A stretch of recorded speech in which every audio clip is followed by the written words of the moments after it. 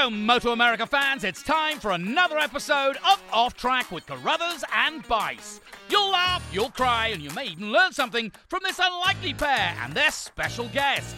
The mic is yours, Paul and Sean. Hello, Moto America fans. Welcome to this latest edition of Off Track with Carruthers and Bice. I am Bice, and I'm joined by our communications manager, Paul Carruthers. And we have the rare pleasure of speaking on this podcast. We talk to him all the time, but on this podcast, we do it yearly. Yeah, we do. We did it last year with our chief operating officer, Chuck Aksland, who we did talk to about the schedule last time, and it's schedule time. So we're gonna talk to Chuck. But before we do that, I want to mention again, we're at New Jersey Motorsports Park. We've kind of put this one in the can, so it's going to run a little bit after our New Jersey Motorsports Park weekend. So we can't really say how everything went or what happened because it's Thursday prior to that. But when this runs, we'll know what happened, and we'll go from there, I guess. Chuck, thanks for joining us. The schedule is something you're kind of working on year round, isn't it? Pretty much so. But don't we get to talk about the weather first? Because every podcast I listen to, you guys talk about the weather. We don't want to talk about it for this one. Yeah. Well, again, we'll know what it was like, but we're hoping it veers off course. I think it was beautiful. Yeah. It was beautiful. It's beautiful today. Yeah, exactly. But no, I knew you work on it. It's not just something you kind of do around. So it used to be when we would go to, or any racing organization would go to a venue, there was always something that would come out about, okay, we've renewed the contract, or we're going to come back there next year. We don't quite do it that way, but you do talk to these tracks when we're on a race weekend at their event. Is that right? It just depends on the situation. Some of the racetracks we have multi-year agreements with, but certainly juggling the dates and the venues is probably one of the most challenging things I think almost any promoter goes through. Right. It's not easy, especially when you're bringing new tracks in. It's just it's not fun. Right. And I know we can't even talk about it today because it's not even decided yet. But the difficult part, it seems for me now, is like we have so many classes and they're good and they all have popularity, and yet we can't have them all at every race. Yeah, and this was something that really posed a challenge last year for the first time, because we would go to some races and some classes would race one time. We'd bring Junior Cup and Twins out to Laguna Seca. Most of the riders were on the East Coast, bring them all the way out west, and they'd each race once. So, the issue there was they all wanted to race twice. So we tried to accommodate that starting this year. And anybody that raced, with us, we tried to have two opportunities to do that, one on Saturday and one on Sunday. So that does add complications because we have too many classes for the amount of hours in a day. Right. And so we had like a jigsaw puzzle. Yeah. So we had to kind of do some splitting. And, I think in the beginning, not too many people were happy with it. I think Stock 1000 raced 5 events this year, 10 races. But in some aspects, Junior Cup was more or less a East Coast series this year.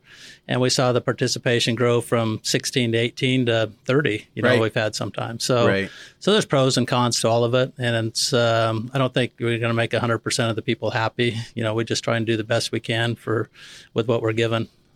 It feels like from our point of view, what we do with the press conferences and media and everything is 5 classes on a race weekend seems to be a pretty good sweet spot in terms of what we do. So obviously we have more classes than 5, but 5 seems to work pretty well most of the time. Would you agree? Yeah, I would agree with that, because if you try and we've done it in the past, we've had 6 and sometimes 7, I think, even. Yeah. But then to me, it interferes with the fan activities you have going on at the track. We're getting a lot of people that come out for parade laps and for the autograph sessions. And, we have a lot of things to do now at the races, the kids' carnivals and stunt shows. And so if you just have 100% racing on track all the time, there's not the opportunity for people to get up and go, visit the other things. So yeah, 5 is a good spot. Everybody gets a break during the day. We still have to have enough flexibility in the schedule in case there's red flags or, conditions that delay the program. Man, when the schedule's packed tight and you run into problems, it's an issue for those guys in race control for sure. I think this Moto America is a little bit of this idea, give the people what they want. And I know we respond to what the fans like and want. And we've done that with classes we've had. But let's talk about a track that since Moto America started in 2015, everybody every year is like, what about Mid-Ohio? What about Mid-Ohio? Well, we're going back to Mid-Ohio. And you tell us the process behind that. I believe you visited the track after Pittsburgh. Yeah, that I think Paul on our weekly calls, he summed it up best. It's going to be interesting to put out a calendar, and the question's not going to be how come we're not going to Mid-Ohio. Right. It's going to be the first time ever. But the biggest hindrance for us going back was obviously the condition of the racetrack and not being able to race in the wet. And I kind of got wind at Laguna Seca. Jesse from Disrupt Racing, he had a guy there working with him who's actually an instructor at the school. And he said, hey, they might be making some improvements, so you should start talking to them. So, being that is a fan favorite, I got in touch with him after Laguna. And we went and looked on the Monday after Pittsburgh and got a good idea of the plans. And it was interesting because we took Jason Prigmore and Chris Ulrich along with myself and Dan Argano. And one of the biggest issues as well was the guardrail, yes. Being too close to Thunder Alley and a couple other places. But it's funny, Jason and Chris are kind of looking and they're like, I don't remember it like that. And right. then come to find out they moved that guardrail probably 7-8 years ago. Wow. And but still the hindrance was the condition of the racetrack, and they're making some improvements to that, and which is going to allow us to go back. Yeah, it was kind of a bummer in the history of Mid-Ohio, and Paul knows this. There was a time before they repaved it where they had a lot of concrete patches, and those were interesting because there was edging to it. But the riders, it turned out, actually preferred that to this last pave because, as Josh Hayes says, he says it feels like the track is alive when I'm on it. And it's interesting that Paul got a quote from Josh for the press conference because I know Josh likes that track and loves everything about the fans there, but he wasn't a fan of that surface. So we're obviously all anxious to see what the repave is going to be like. When is the repave supposed to be done? Do you know? I don't know exactly, but it'll be done by the time we get there. Okay. That's all that matters. Yeah, no, exactly. And I mean, we've seen the response already. It's just been like crazy good. Yeah. I mean, if everybody that emails and tells how excited they are actually shows up at the race, we'll be good to go. It's going to be a great event for sure. Yeah. But it's true. I mean, they just, like, the emails are just nonstop. Right. And the response to the press release and all that And stuff. the racetrack had the same comment to me this morning. The response is great. And I think he showed us some articles from the local press is engaged in it. And so, really looking forward to going back. Yeah, the media in that area really supports that track. I know with IndyCar there, I mean, there's a lot of coverage for that. And I remember in the past, they were pretty good about superbike racing in all our classes. But, and of course, I'm a fan because it's 45 minutes from my house. And Chuck, you didn't know this, but I actually moved to Ohio because of Mid-Ohio. Oh, you did? I took a job with an ad. I did. You learn something every day about this guy. I took a job through a headhunter with an ad agency in Columbus just so I could be near Mid-Ohio because I used to be near Loudon, and I know we're never going to be able to go back there, but I just loved Mid-Ohio so much, and then it went off the schedule, so I'm pretty psyched about it. So I guess the big back. question is, are you going to stay in your own bed? Well, I could. Yeah. I could. In fact, our group does Airbnbs. I don't know if I have to turn my house into an Airbnb or not, but I don't know how my wife feels about that. But the bigger question is, you're not going to move to the Isle of Man, are you? No, I don't think I'll do that. I don't know. And we won't be racing at the Isle of Man. Yeah, that's right. But of course, that Mid-Ohio is a big deal. As far as the schedule goes, and we haven't seen it yet. I think Paul has seen it. Are there any other surprises? Let me ask you: Is VIR on the schedule? No, VIR is not on the schedule. We tried, just there's date conflicts and we couldn't make it happen. That's something that comes up every year with Kerrigan, and we have that discussion, but we just can't land on a date. That's just part of the whole jigsaw. Once they put something else on our date last year, which prohibited us from going back, or this year, I guess. It's just hard to find the right slot to fit into all of our other, events. Mm-hmm. So we'll keep working on that and see what the future brings. The event that's not going to be a part of the schedule next year is Pit Race, and which is unfortunate. Yeah. We like going there. Yes. I'm not going to say we'll never go back there. I hope we can make some arrangements to get back at some point, but it's just not going to work out for next year. And it doesn't have to do with when we got Pittsburgh, it was like the Mid-Ohio people came over to Pittsburgh, it felt like. And so now we got Mid-Ohio back. That doesn't mean they don't cancel each other out. It's just a different reason for Pittsburgh not on the schedule. A little bit of a different reason that we didn't actually get resolved, but having I think they're within an hour and a half of each other, Yes. 2 hours maximum. Yep. And kind of where Pittsburgh, actually Mid-Ohio is going to be on the date that Pittsburgh would have been running. So to have those two kind of back to back wouldn't have really made sense. Right. And, but no, it's a great place. We Jim and Kathy that own the place are great people. And, hopefully it'll open up for us to go back in the future.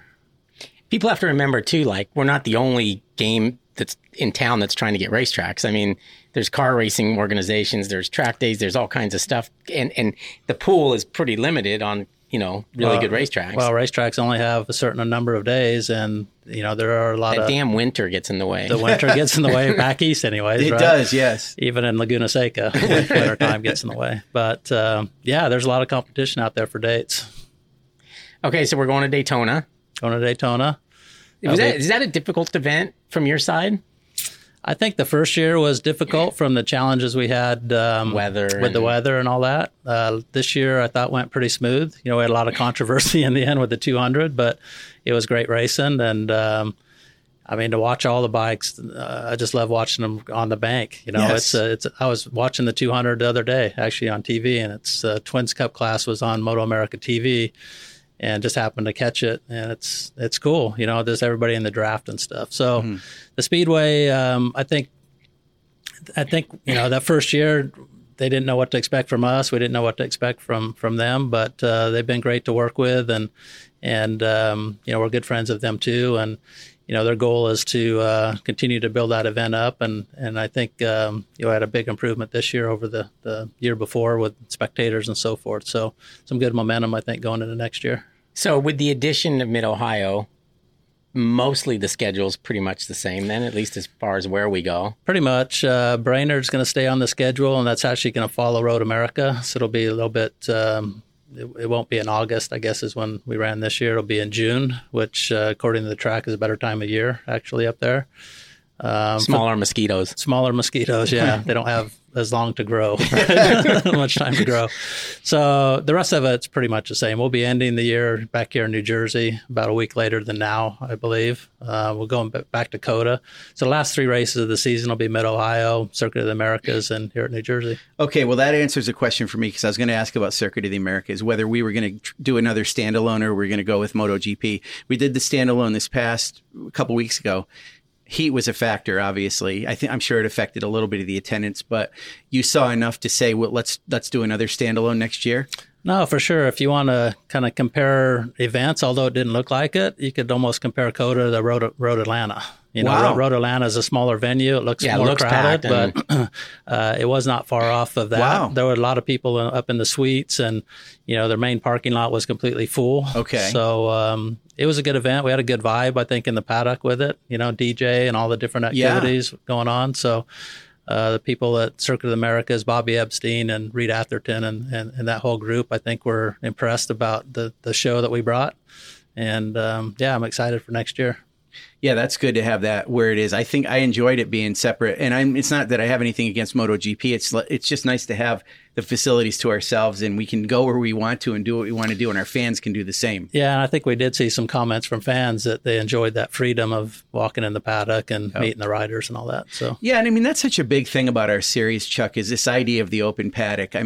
Let's talk about that a little bit, because it drives me crazy sometimes with Formula One or these sports where they keep their teams, their drivers away in these ivory towers, and you don't get to see them. And if you do, it's like a big deal. And I get you spend a lot of money to see them. Yeah, exactly. So it's like you're privileged to be able to do that, and it's a privilege to meet our riders. But if you come to our race, you can see our riders. It's wide open. You can walk through the paddock, and all our riders, to a man and a woman, will sign autographs and do anything they want. That's a real difference about our series, wouldn't you say? Well, I think you're likely to bump into riders, superbike riders and bagger riders. But I think the other good part about that is you could most of the canopies are open. So, you're watching the mechanics work on the bikes and getting them prepared for the next session and all of that. So I think that is quite unique. Mm-hmm. At COTA, it was funny because I was in that cooling off area they had like on the way to the media center. Yeah. So Jake Gagne was walking through, obviously, to go to the bathroom. And I watched some little kid like tugging on his dad's shirt, like he couldn't believe like Jake Gagne just walked past him,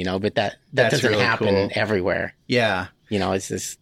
I just love the fact that, we encourage our fans to go up and talk to any of these riders. They're not going to turn you down. They always like to talk to our fans out there because they know it's the fans that do it for us. So it's so important to our series, and it's grown every year since 2015. So I think one of the things I think we should be proud of, and some of it's luck and some of it's not. But I mean, there's 7. I wrote about it in the press release that went out this morning. There's 7 championships, and there's a possibility of all 7 of those being won by 7 different manufacturers. That's amazing. I don't know that I've ever seen that. No, that's incredible. Okay, so, we have a spec class in there. Okay, so whatever, but yeah, you knew Royal Enfield was going to win their class, yeah, they're right? pretty much a shoo-in for that. But, yeah.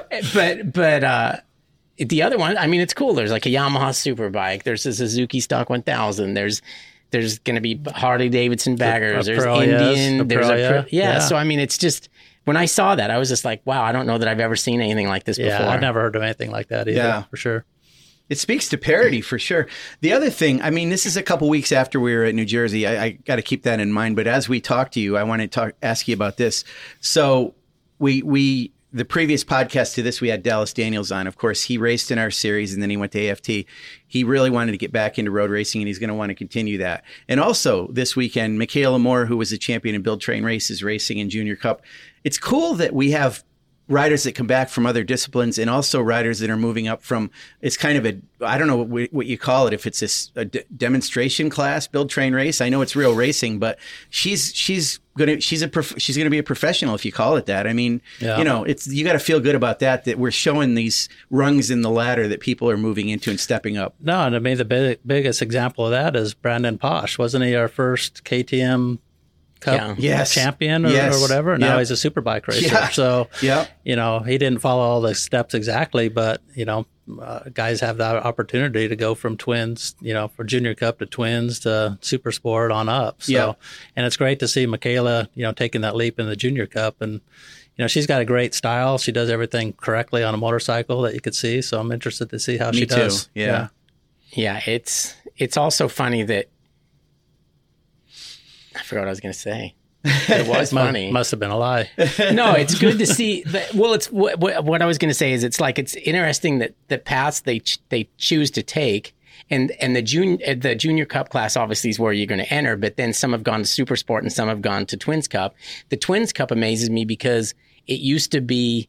When we first started, it was like an old guys class. Yeah. And then now it's like evolved into like your young kid coming from Junior Cup class. For sure. Yeah. And it's kind of cool. And the racing's been excellent. It has been good.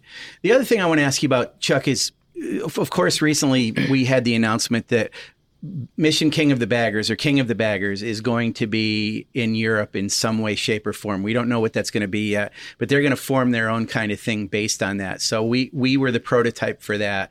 Can you talk about the global popularity of Mission King of the Baggers and personally how you feel about King of the Baggers and where it started and where it is now? That's a loaded question. Yeah, there's a lot to it.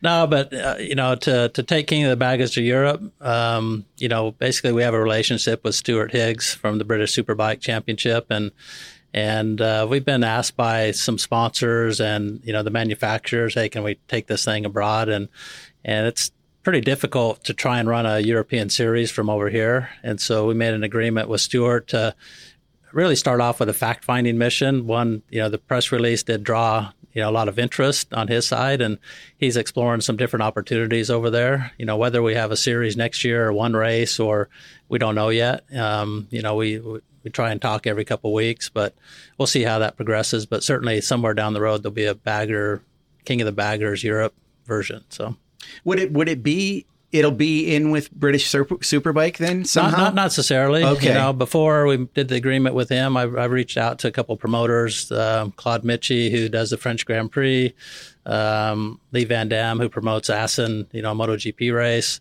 They all have different types of events, other than just MotoGP at their circuits. And so, there was some interest from those guys, to put it with, I think Claude Mitchie promotes Spa, the 24-hour. So there's some opportunities for some support races at other places, but I think over there you could have a standalone King of the Baggers hooligans type event in Germany that turned into a big Oktoberfest party type thing, So yeah, and I mean, American V twins are a big deal in Europe, right? I mean, 100%. Yeah, I mean, you talk to Jeremy McWilliams, that Wars Harley Davidson, but I mean, Indian's got a big presence over there. It's cool that they really embrace those and know where to motorcycles. race them. Right. Yeah. Up till now. Yeah. Right, exactly. But back to King of the Baggers in general, from where we started at Laguna Seca to now, I mean, you got to feel pretty good about the fact that we're doing these 2 race rounds, and it's a legitimate championship. The riders that are in it are hugely talented. The development of the bikes is incredible. I mean, give us your assessment so far. Probably certainly not what we expected at that first race, right? The first round, because it was like, let's try this, and we did it, and it's been a lot of work, to be honest. Those are bikes that aren't race bikes by any means, but they have evolved into race bikes, and credit to both the Harley and Indian engineers. Last year we kind of set a target for them as, hey, we can't have these things blowing up. We have to have availability of the parts so dealerships could, build teams up and build these bikes. And so we come up with a rules package to go into effect this year, and we actually tried to bring back, detune them a little bit, put some rev limiters on them. And, it was our surprise. Probably the biggest surprise of the year is when they turned up to Daytona and they were going 10 mile an hour faster with all these restrictions we thought we'd put into place. So it just shows where, they're still taking it to the next level. Yeah. And I've told both manufacturers, I hope you don't go another 10 because they're going to be doing 190 miles an hour at Daytona. It's pretty sketchy. It's crazy. But no, they're...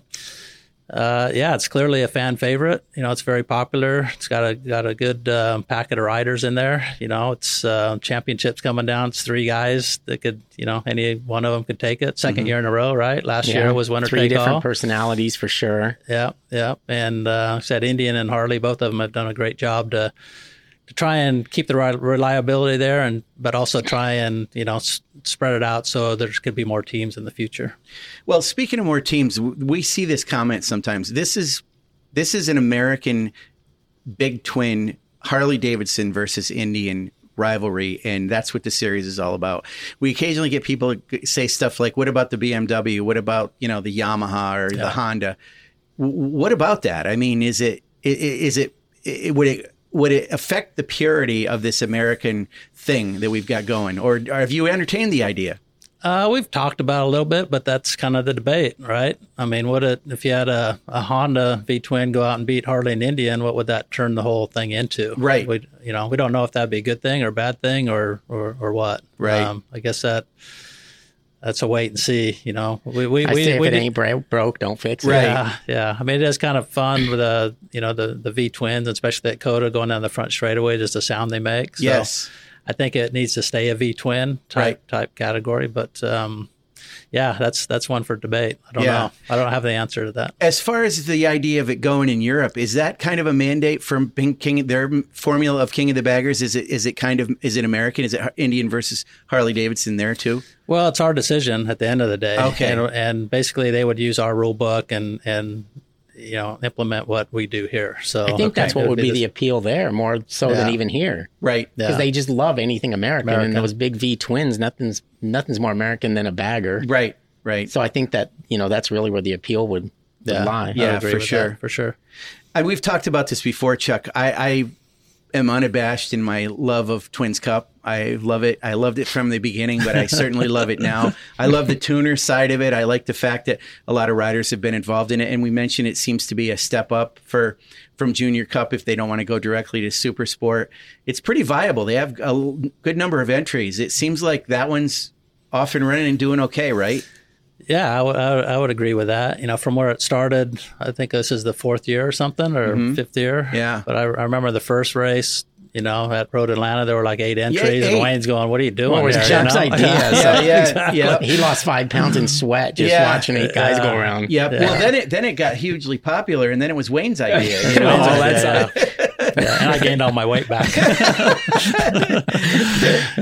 I think it's a great class. It's a good stepping stone, like you said. It's super competitive, and there's manufacturer interest in it, both Yamaha and Aprilia, and we hear. There are a couple other manufacturers that want to join the fray, so we'll be working over the winter to see if we can make something happen there. Wow, good. Yeah, it seems like it's, I don't know, chicken or the egg, but there are more manufacturers that are creating these twin-cylinder middleweight bikes. And Ryder, even some of the other, doesn't BSB have are they going to have a Twins Cup? I think they're starting one next year. They're starting one. Yeah, next year. So it's proliferating all around, and we kind of did proof of concept on that like we have with Mission King of the Baggers, too. Yep. So, Super Sport.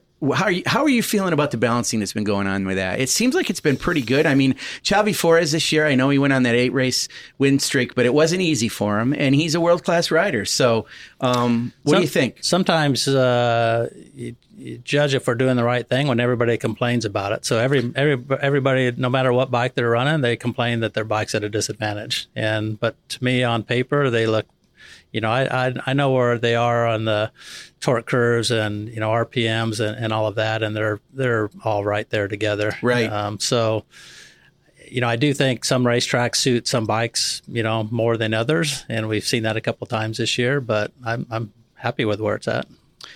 At COTA, Nolan Lampkin clinched the Superbike Cup, and we're in hindsight now because it's after. He was presented with his $25,000 check, I believe it is. I think it'll be presented here. Yeah, presented here, but I'm saying we were recording this before. Because we're 2 weeks ago. But yes, it's going to be presented here. It's back to the future. We're in the past. And part of it is we didn't know who the third place winner was going to be. I think that's still to be determined this weekend after, even though we're after the fact. Yeah, this future, past, present. So what's the status of Superbike Cup? Is it going to exist in 2024? Yeah, we don't have any plans to change it. Okay. I think it's a good formula. There's not as many participants in it as, there were last year, I don't think, but we still want to have that as an avenue where stock 1,000 guys could get a taste of Superbike, and they're not just out there, spinning their wheels and burning up rubber. They have, they have some incentive. So, but it's okay if there's less of them because they went full Superbike. Because that would be the idea. 100%. Yeah. So if you just had 3 or 4 or 5, get them involved in a Superbike class, and hopefully they enjoy that and see it as a path forward. Well, dude, I love you for that, because Superbike Cup, Stock 1000, I think those are great. And you think everything's great? Well, I do, but Stock 1000, our entries have been crazy. And it's like, I mean, if we had all them in Superbike, I get that. But I mean, a Stock 1000 Hyper leader bike is pretty impressive anyway, as it is. So it's a great way for them to understand how to ride that bike and move into Superbike. So I think it's a great step. Yep, for sure. Yeah. So I think we've run out of time. Chuck, it went fast with us, but let's do this again next year. I'm available during the season too. So. Oh, okay, there you go. 5 times a year. Yeah, exactly. All right, well, there you go. Thanks for joining us. The schedule, I think, may have been out by now, or will be out around this time. We had a good time at New Jersey. Everything was fantastic. It may have rained, I don't know, but anyway, it's good to have you fans on and keep watching us. Off Track with Carruthers and Bice. Thank you. Thanks, guys.